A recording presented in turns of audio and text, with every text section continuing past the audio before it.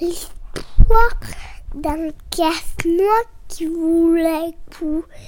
court tout le temps. Casse-noix qui court tout le temps. Comme les dragons qui le suivent. Et quand il vieillit, il a de la rouille et il se casse. Il se casse et il devient inutilisable.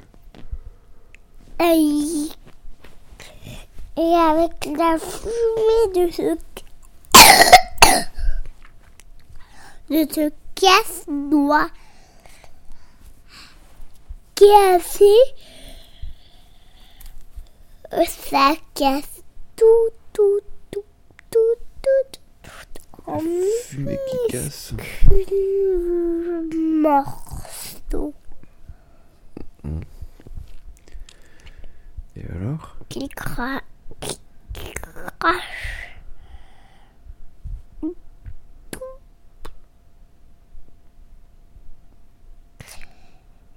Du poison avec leurs minuscules gueules. Des casse-noix à gueule? Ils ont une gueule, ces casse-noix. Touche pas comme. Des morceaux soit à gueule qui crachent du poison. Et qui vieillissent et qui se cassent, c'est ça? Ouais, qui se cassent aussi quand on leur pollue dessus. Quand on leur pollue dessus, ces casse-noix-là vieillissent et se brisent. Et aussi les morceaux se brisent. Et ça devient de la poussière de casse-noix. Il y a Crades. tellement de poussière de casse-noix que ça forme une couche qui ressemble à de la terre. Et un petit garçon, un jour, Glisse tout le temps sur la couche. C'est une couche glissante. et il tombe dedans. Poif. Et il se rend compte que c'est bien moelleux, qu'il s'est pas fait mal en tombant. Il est content. Mais c'est fort. Mais il est mort quand même. Et comme il est mort, Alors, un courant puissant l'emporte dans la fuite pour l'emmener à lui. Mais non, c'est pas une couche, va former plein d'égouts. des égouts. Des égouts. Ah, dis donc. Et le petit garçon est donc tombé dans l'égout. C'est pour ça qu'il est mort. Oui.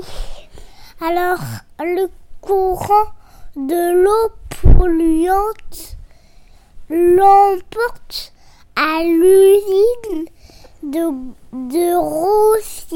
recyclage. Et le voilà emporté dans l'usine de recyclage, tout mort qu'il est, jusqu'à ce qu'il arrive dans la grande usine qui recycle et qui reconstitue les casse-noix et les petits-enfants comme lui. Et hop, coup de chance, il n'est pas le seul à être tombé. Et il y a aussi une petite fille Morte. morte elle aussi, qui était tombée. Et hop, les voilà recyclés. Ah ah, hi hi hi. Qu'est-ce qui se passe alors une fois qu'ils sont recyclés? Bah,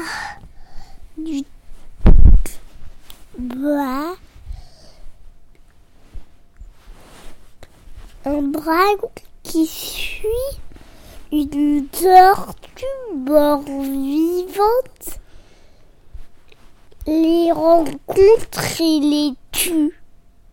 Encore? Mais ils sont déjà morts. Pouf!